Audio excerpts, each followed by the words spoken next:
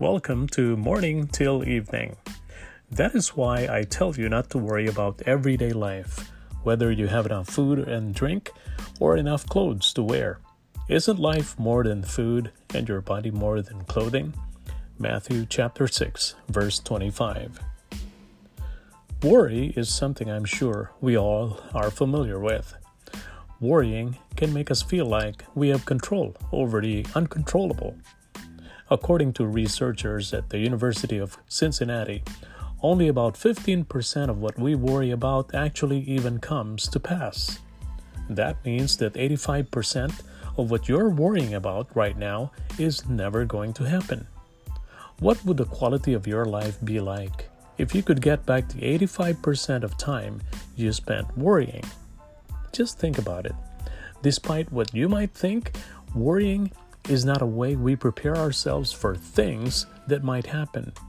Have you ever worried about a loved one passing away and then felt like you were more prepared for it when it happened? No. Worry does not prepare us for bad things. It robs our life of good things. It affects our health and mental well-being.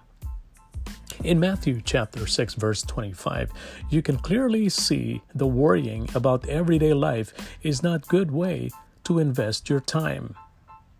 There is more to life than food, drink, or clothing.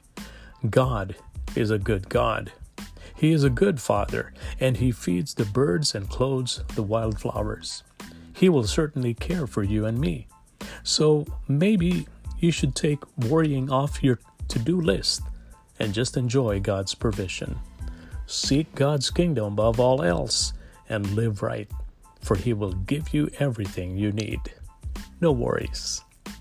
And there you have it, morning till evening with your friend Jeremiah, bringing you fresh insights and timely reminder lifted from the Word of God. Till next time, stay strong, be well, and have a wonderful day with Jesus.